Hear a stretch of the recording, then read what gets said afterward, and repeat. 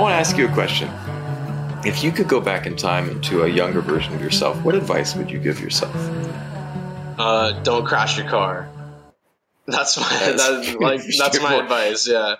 I mean, I think I got into that car crash definitely is the reason I make music now. But I think I still would have ended up making music, and I would have had like that car still. And like, Nice. yeah, I think that's my only regret. I think everything else in my life has happened for I mean, even the car crash happened for a reason. I believe that. But I mean, like, yeah, like I wouldn't really go back and change anything. Like even the car crash, that was more of like a joke. But yeah, right. No, yeah, like I mean, I'd want to change something, like in the moment it's happening for sure. But like I've never had something happen that I've like looked back at like, oh, like that there was no reason for that to be there.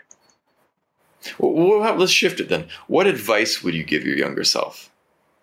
I think I would tell myself to let loose a little bit more and not, I mean, it's hard to do. It's hard to convince a high schooler to not care what others think and stuff.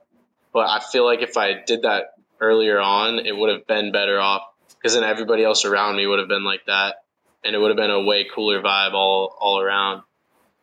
I mean, I would just tell myself to lay off the thoughts a little bit, like thinking too much.